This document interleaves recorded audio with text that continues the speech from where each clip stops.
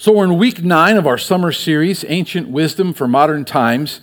And as I look at the state of our country right now, there's so many issues that need to be addressed in our country, so many problems that need to be resolved, so many hazards that need to be avoided. It can kind of be a bit overwhelming if you just look at it all. And so today, I want to apply ancient wisdom to our modern problems. And probably the most prevailing problem that we are facing collectively as a world and the country right now is we're living through a recession. In order to control inflation, the Fed is raising interest rates in an effort to slow demand with the goal of ultimately lowering inflation. This week, as I'm sure you're aware, the U.S. Bureau of Economic Analysis announced that GDP had decreased again in 2 consecutive quarters of negative GDP growth is typically the definition of a recession. And a recession will likely, over time, elevate unemployment, reduce corporate earnings, and then that customarily lowers the equity markets. Then when people feel poorer, they don't buy as much, so demand goes down, supply goes up, prices come down, and it's just basically economics 101, right? It's just kind of the way it works. And so regardless of whether we are or aren't in a recession, it's a big debate today, we can't disagree with the fact that nearly all prices are going up on everything, right? And it's affecting everyone. Sadly, it has a more profound impact on those who are in lower income brackets. In fact, inflation is called a tax on those with lower income. But we can see it. Grocery prices are up 12.2%. Gasoline's up $1.30 a gallon. Used car prices are way up. Naples, Florida holds the distinction of having the highest rent inflation in the country at 38%. Construction costs are up 14.1%. So for the average family in our community, these price increases are having an effect and creating numerous problems. The Harry Chapin Food Bank out of Fort Myers says that demand for food at food banks is now up 30% over last year. So people are struggling to pay rent and utilities and buy food and pay for gas. So we get phone calls at the church all the time, folks asking us, can you help with rent? Can you help with utilities? And just so you know, we have chosen to help with food. That's the area that we help. If somebody has a food need, we'll help with that, but there just aren't the resources around for us as a church to help with rent and utilities and things like that. But that's what we do. Food is the area that we try to help people as much as we can. So as we collectively are going into or living in a recession, what do? Does the Bible give us any instruction or wisdom of what we should do at this kind of a time? And when you read the book of Proverbs, it's just amazing. And we've been reading through them one a day throughout the summer. Today is the 31st of July. That means we would read Proverbs 31 today, tomorrow Proverb 1, as we go through the book of Proverbs. But like me, you've probably noticed how much the book of Proverbs and Solomon talks about money and debt and finances and hard work and savings. And so we're going to look and see just what can we glean from ancient wisdom about how to deal with our current situation. I mean, Solomon was the wisest and the wealthiest man that ever lived, so he probably has some good information for us to know what to do. So as I began to think and process how I wanted to present these thoughts with you today, I decided to do it in 7 simple statements. They're going to be don't statements. Don't do this. Instead, do that. So just 7 simple don'ts, then what they just do this. So before we jump in with both feet, can we just pause and pray and ask God for his blessing? Heavenly Father, we come together this morning. We recognize your presence in this place. And God, these good folks have come to hear from you today, not from me. So God, I pray that as we open your word, as we teach through the Proverbs, that God, you would give us wisdom, that you would open our eyes to things we may need to do differently. Father, that you would teach us, inspire us, correct us, appoint us, just show us, God, what it is you'd have us to do. I pray that each person that's in this room, regardless of their financial status, but that each person here today would feel your finger touch their heart and say, this is an area that you could work on. So God, may each one of us hear from you today. We dedicate this time to you. In Jesus' name we pray. Amen. If you're taking notes, number one is don't be clueless. Know the state of your affairs. Proverbs 27:23. Be sure you know the condition of your flocks. Be careful attention to your herds, for riches do not endure forever, and a crown is not secure for all generations. Now, in the Old Testament, wealth was usually tied up in cattle and sheep and livestock and land, and that's how you knew your net worth, because you knew how many sheep and how many cows and how many different kinds of animals you had and how much land you owned. That's how you knew what you had. So when Solomon says here, know the state of your flocks, know the condition of your flocks, it's akin to a financial advisor telling you to know your net worth, know what your investment income is, the balances, the debts, and whatever other assets you may have. Today we might say, have a solid budget that shows you what you have, what you earn, and what you owe. A budget is a very important financial tool to help families to make sure they live within their means. Dave Ramsey says this, he says, a budget is telling your money where to go instead of wondering where it went, right? You ever been there? Like, where did all the money go? And we make so much money and it's all gone. Seriously? How does this happen? He goes on to say this, a budget isn't about restricting what you can spend. It gives you permission to spend without guilt or regret because you've saved for it, because you've prepared for it. As costs have elevated over the last 12 to 18 months, you may need to readjust the budget that you established earlier this year. Food and energy costs have gone up significantly, so you may need to increase your budget category for those and decrease different categories in order that you don't find yourself in a situation where you're spending money you don't have and force yourself to live on credit cards. So it's important that we know our financial condition, that we have a budget. For the first 15 years of our marriage, Karen and I used the envelope system. There was a guy by the name of Larry Burkett. Anybody remember Larry Burkett? We hook, line, and sinker. We followed his plan, and it was great. He was the Dave Ramsey of 25 years ago, and we did it. I mean, we would cash the paychecks, get it converted to cash, stick it in envelopes, and if there was a food envelope and an entertainment envelope and things like this, and that's the money we had to spend. And it worked great. It helped to develop a discipline in our lives. Today, there are other great resources and ways that you can do that. But at the end of the day, regardless of what you earn, you need to have a budget so that you stay within a framework. I think it's a biblical thing to know the state, the condition of your flock, your finances. Secondly, he said, don't be lazy. Be willing to work hard. Proverbs 6:9 says, how long will you live there, you sluggard? When will you get up from your sleep? A little slumber, a little folding of the hands to rest, and poverty will come on you like a thief, and scarcity like an armed man. What is a sluggard? A sluggard is a slow, lazy, and indecisive person. Sluggards look for the easy way of doing things, the less energetic way. Sluggards look for the shortcut. They want to just make it as easy as possible.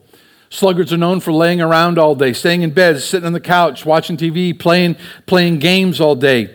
Instead of doing what they should be doing, the sluggard instead makes excuses.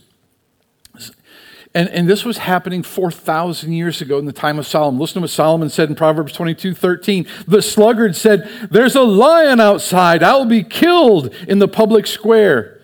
Solomon's like, really? Really? You're going to stay in the house instead of go getting a job because there might be a lion in the public square? I mean, it's crazy. It'd be like saying, well, I'm not going to go out and get a job because, there's a lot of people die in car accidents every day, and I don't want to get in a car accident, so I'm going to stay in my house. It's kind of absurd that you would do that, and that's kind of what Solomon was saying here. A lazy person looks for any excuse to not have to do hard work. Now, the reality is these are difficult days. And you may need to pick up an extra shift. You may need to take a part-time job. You may need to find a gig. You may need to find a side hustle. You may be retired and thought your fixed income was going to be enough, and you're finding out that it's not enough. And And so you can sit there and you can curse the economy and the government and your employer and COVID and whatever you want to curse. But at the end of the day, you may just need to find a way to make a little extra money, because that's how you get through times like this. Sometimes you just have to do what you have to do. Thomas Edison said this. He says, opportunity is missed by most people because it's dressed in overhaul and looks like hard work. Right? He knew what he was talking about a couple hundred years ago. Proverbs 18:9, Solomon said, one who is slack in his work is brother to one who destroys. A slacker, again, is a person that you're never going to find them giving 110%. You don't have to worry about the slacker going the extra mile. That's just not the way they do it. You try to give a job performance or performance review to a slacker, they're not going to really care because they don't intend to put much energy into it anyhow. Well, here's the thing. As Christians, that's not what we're called to. Paul said this in Colossians 3:23. Whatever you do, work at it with all your heart, as working for the Lord, not for human masters, since you know that you will receive an inheritance from the Lord as a reward. It is the Lord Christ you are serving. You see, it pleases the Lord when we fully dedicate ourselves to hard work and to the task at hand. Listen, as Christian employees, we should distinguish ourselves from everyone else. We should work harder. We should be there on time. We should be doing things with a high level of excellence. Why? Because we're serving the Lord, right? For us, this isn't just a job, it's a ministry. This is how we serve the Lord through our work, and therefore it should be done with a high level of integrity and excellence. And as we do that, it honors God, and I think it inspires other people. They'll see the fact that, wow, you guys are different. So what Solomon says, he says, know the state of your affairs. Be willing to work hard. And then third, he says, don't be careless. Develop the habit of living within your means. Proverbs 30, verse 7. 2 things I ask of you, Lord. Do not refuse me before I die. Keep falsehood and lies far from me. Give me neither poverty nor riches. Give me only my daily bread. Otherwise, I will have too much and disown you and say, who is the Lord? Or I may become poor and steal and so dishonor the name of my God.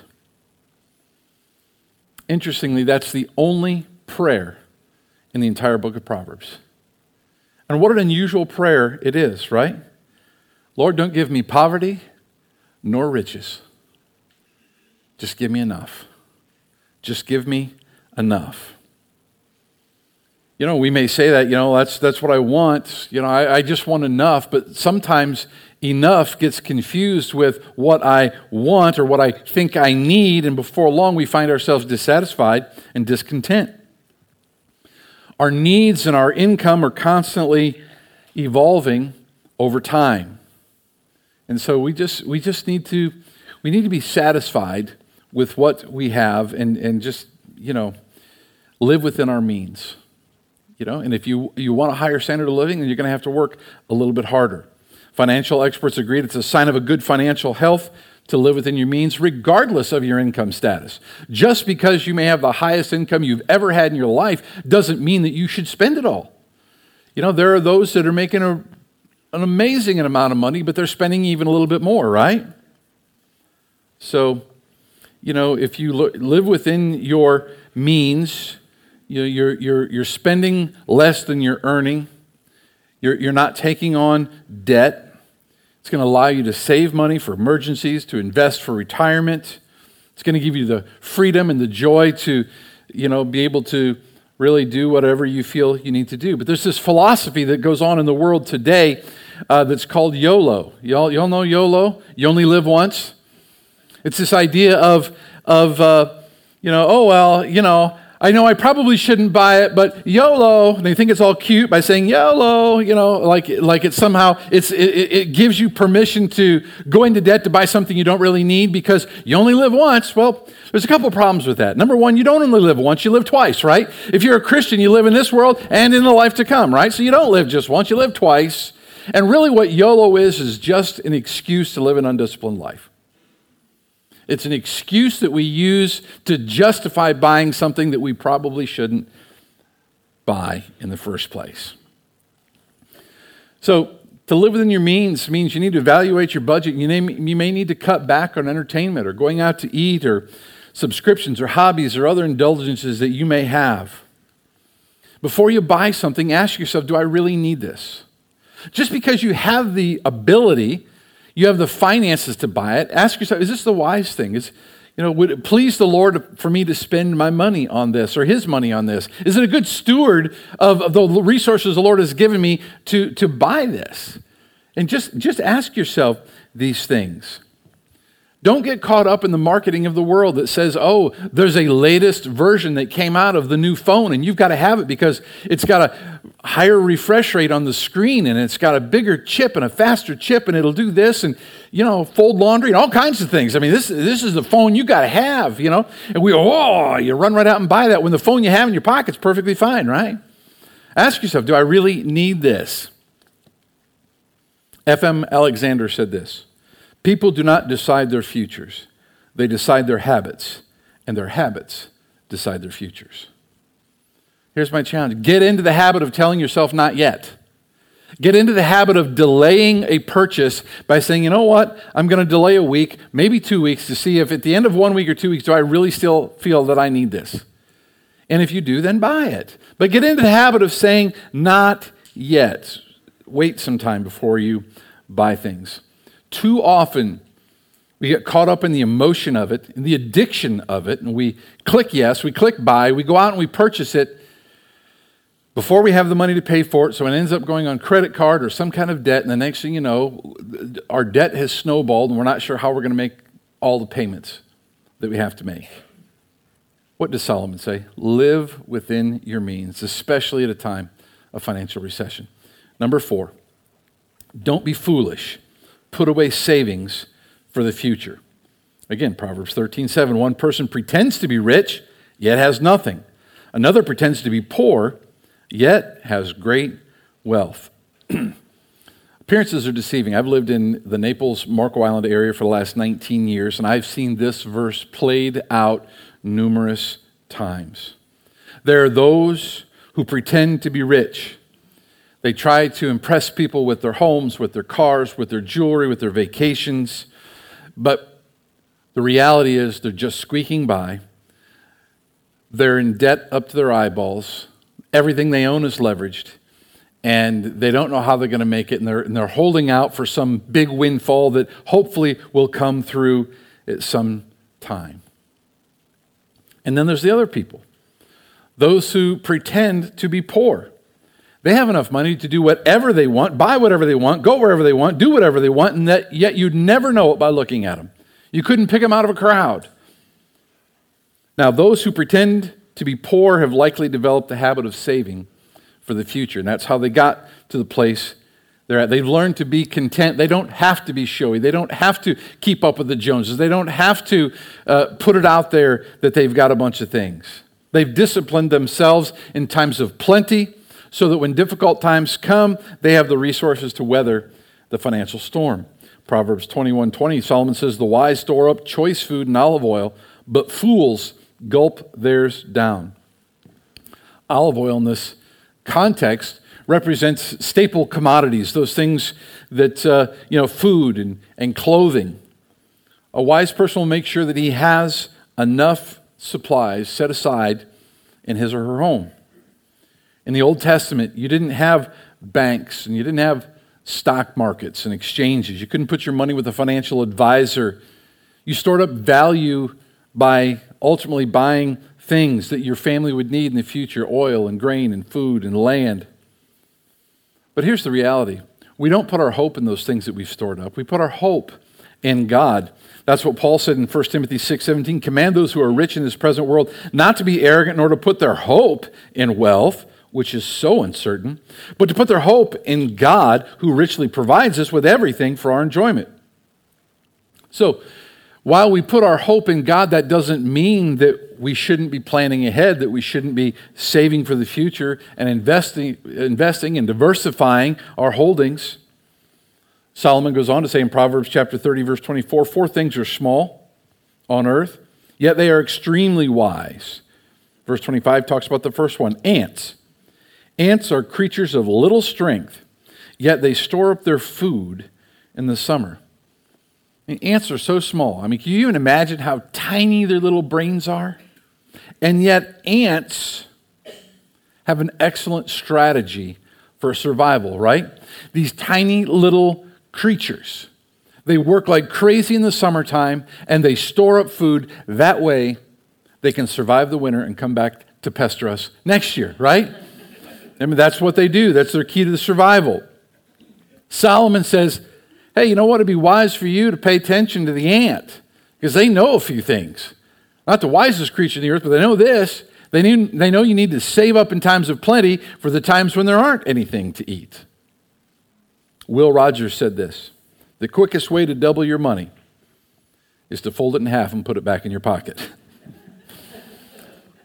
Some wisdom in that, right? Warren Buffett said this. He said, don't save what is left after spending.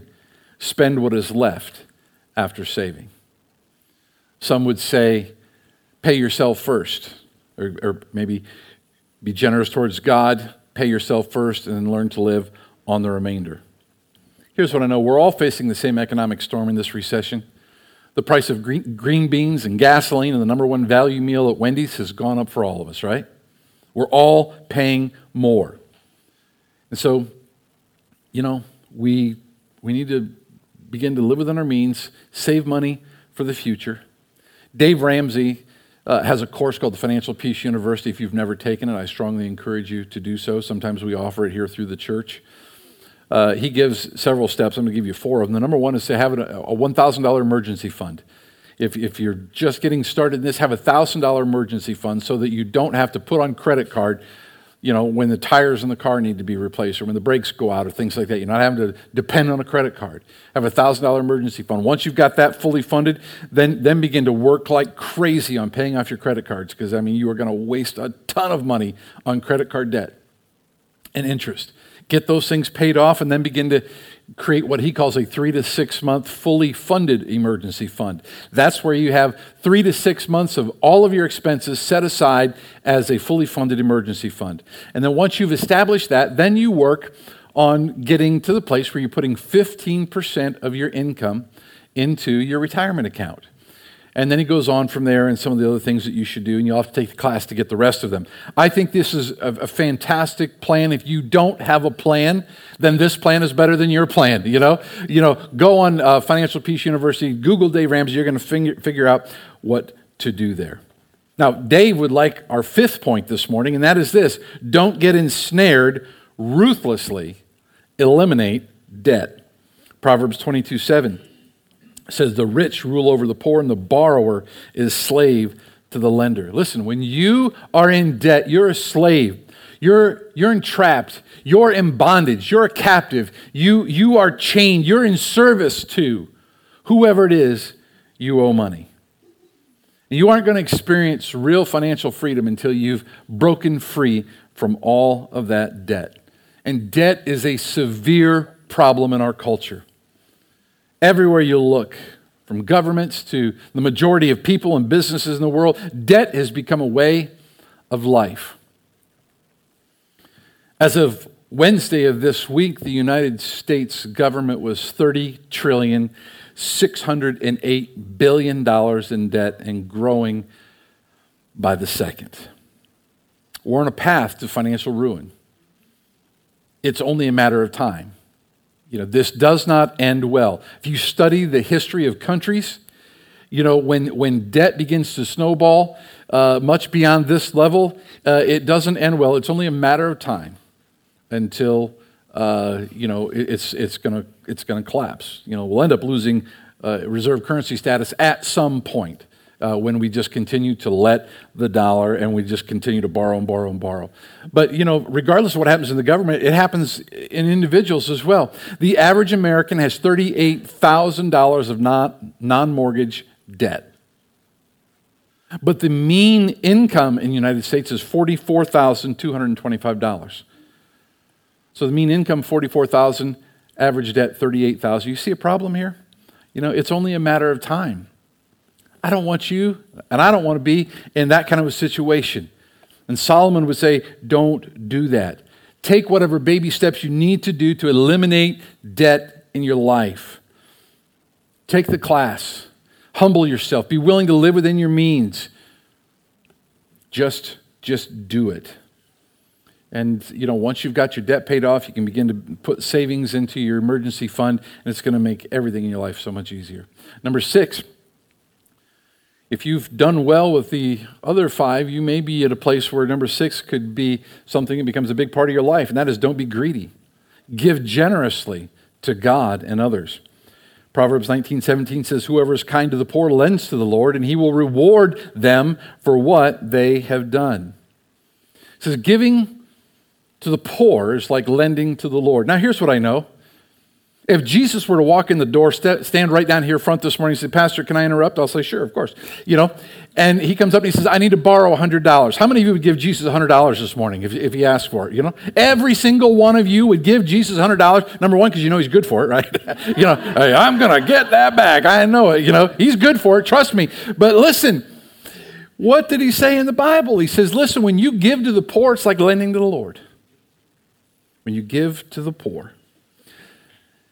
Generous giving is a part of our DNA here at Venture. It's what we do. We love to meet the needs of those in our community, whether it's individuals, whether it's schools, whether it's those around the world.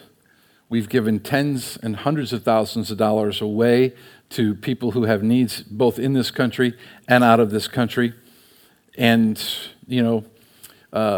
we have ordered a 40-foot custom mobile market trailer that is being built right now up in Indiana. Lord willing, it'll be in by the end of the year, and the first of next year.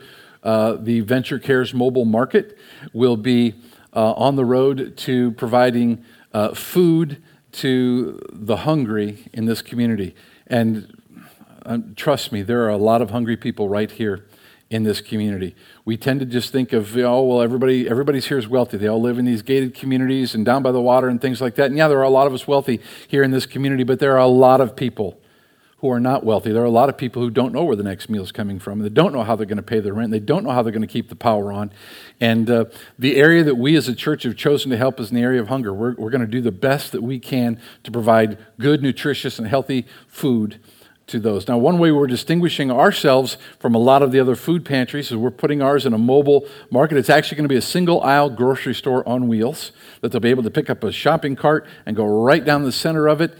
And not only will we provide food that you can get that we get from the local food bank, but then the things that often you can't get in a typical food pantry, we'll buy those things and make them available. Things like flour and sugar and cocoa and spices and tortillas and different things like that those things usually just don't come available in the food pantries, but we want to supply those as well. It's a part of just who we are.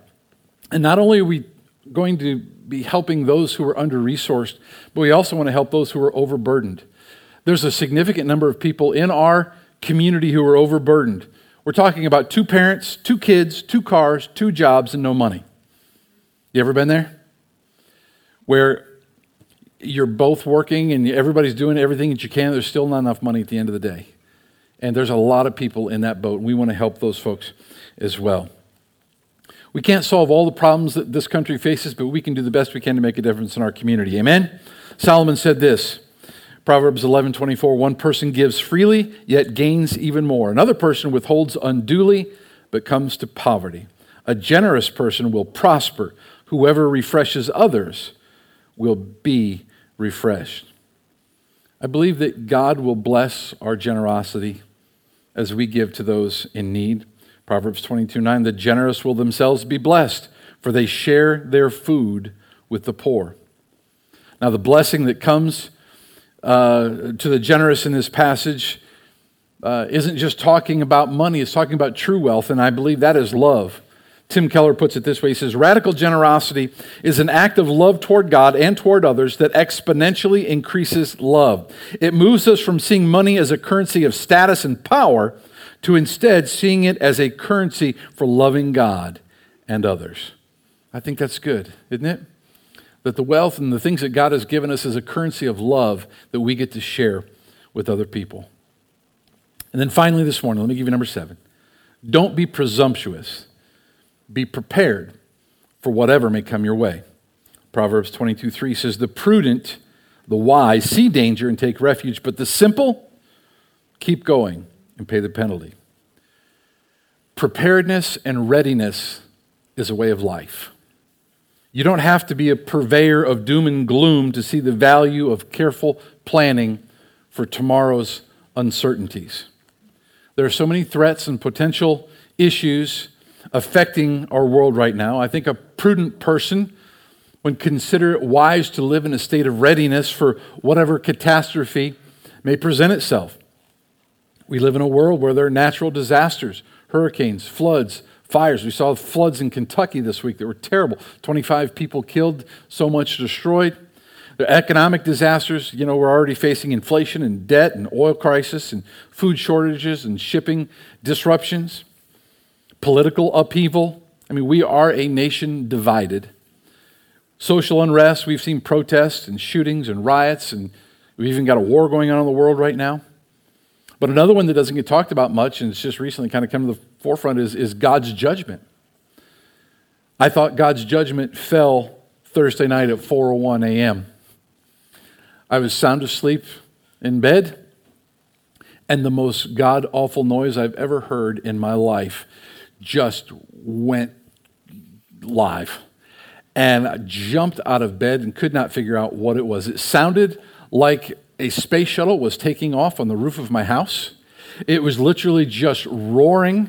The noise was unlike anything I'd ever heard. And I just could not figure out what was going on. Karen was asking me, what is it? I'm like, I don't know what it is, where? I don't know. We were stumbling around trying to figure out what was going on. It was petrifying. And then I open my bedroom door and step onto the living room, and it's even louder. I'm like, what is that noise?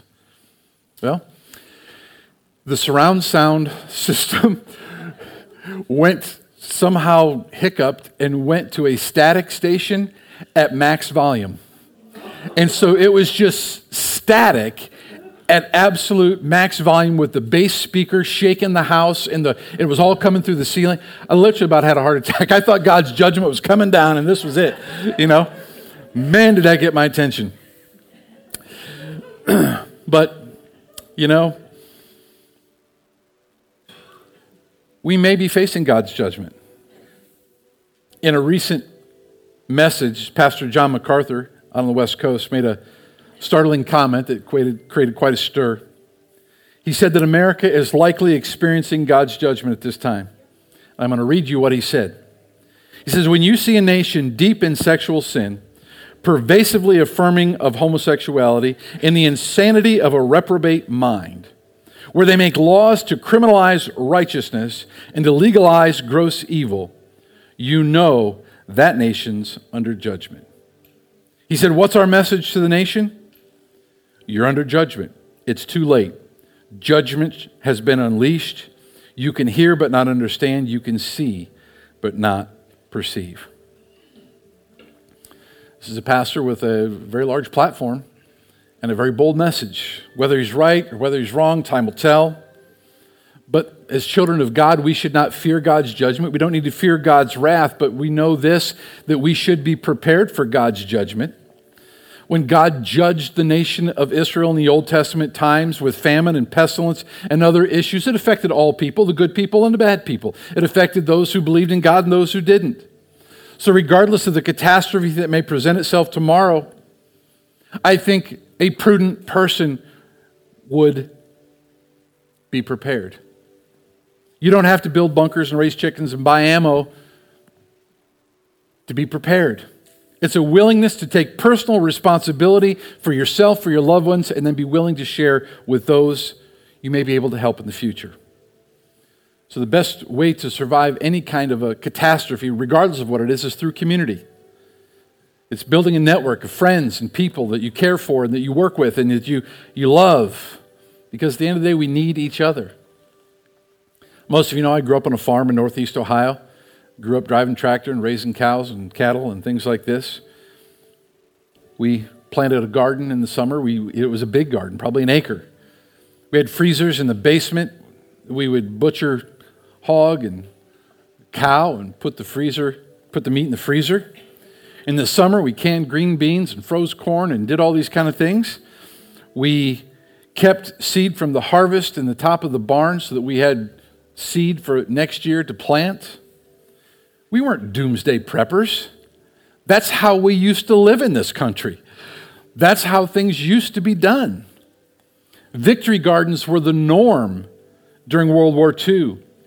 And those who had them were considered heroes in the country, in the war effort. People who lived through the Great Depression learned a great appreciation for stocking up, of being self-reliant and self-prepared. I remember my Granny Ingram. She was born in 1902. She lived through the Great Depression. I would go to her house, spend the night at her house. She taught me how to garden and how to cook and do all kinds of different things. But she had a closet in her house. And she had a food cellar, a pantry down in the basement where they kept things cool. I remember she would send me up sometimes into the closet to get some sugar because she learned there was never going to be a time where she was going to face a sugar ration again. Amen? Could you imagine something so horrific to not be able to have white sugar? That's what she did. She saved one of those big cans that was completely filled with sugar. We live in a time where just-in-time inventory and fast food lifestyles have made it to where everything we get is instant these days. But in the last year and a half, we've learned a lesson, haven't we? That just-in-time doesn't always work. That shipping and containers and movement of goods can get interrupted. And we may find ourselves quarantined, locked up, not be able to get out. We really do live with a fragile system. And I think what we're seeing here in 4,000 years ago is Solomon saying, listen, it isn't crazy or insane to live a lifestyle of preparedness, of being ready for whatever may come down the pike. I think it's just prudent and wise that we do these things. So I just think it's amazing is here we are, 2022, facing a recession and a lot of big global issues. But so much of what we find in the Bible is applicable to us today. If we'll just use ancient wisdom for modern times, we'll be able to weather the current storms that we're facing, right? If we would just do these things, if we would know the state of our affairs, be willing to work hard, live within our means, put away savings for the future, ruthlessly eliminate debt, give generously to God and others, live prepared and ready, and guess what? We'll be able to make it. Amen? So, today's message comes from a very practical book. And I love the book of Proverbs. I love the book of James. Why? Because they're both very practical. I'm a very practical person. In my preaching, I try to preach very practical message. I like to put the cookies on the bottom shelf, make it so that everybody can understand it, so that it's something that if you walk out of here, there's probably something that you can have heard in the message that you can apply to your life today. But these things are only applicable if you actually apply them, if you actually put them into practice. So here's my challenge to you today. Go back over these 7 things and maybe have the conversation around the dinner table today. Is there anything of those 7 things that we could be doing better? Is there any of these things that we need to start doing? Anything we need to stop doing? Is there something that we should be doing better? And then do it. Put it into practice. And, as we do these things, I think we'll be able to weather whatever may come our way. Amen? Let's pray together. Heavenly Father, we lean into you, God, because regardless of all these things that we do, you are our source, you are our strength, you are our hope. You are our comfort during these difficult times. But God, your word gives us so many good truths that we can build into the fabric of our lives and the way we operate and function. So God, just help us. Help us to use the wisdom of Solomon to make good decisions in our life so that we can face whatever may come, but not only so that we can survive, but so that we can thrive and so that we can help others. We can be the hands and feet of Jesus so we can minister and give and love on other people. So Lord, just bless us as we seek to put these things into practice today. Father, we love you and we praise you. In Jesus' name we pray. Amen.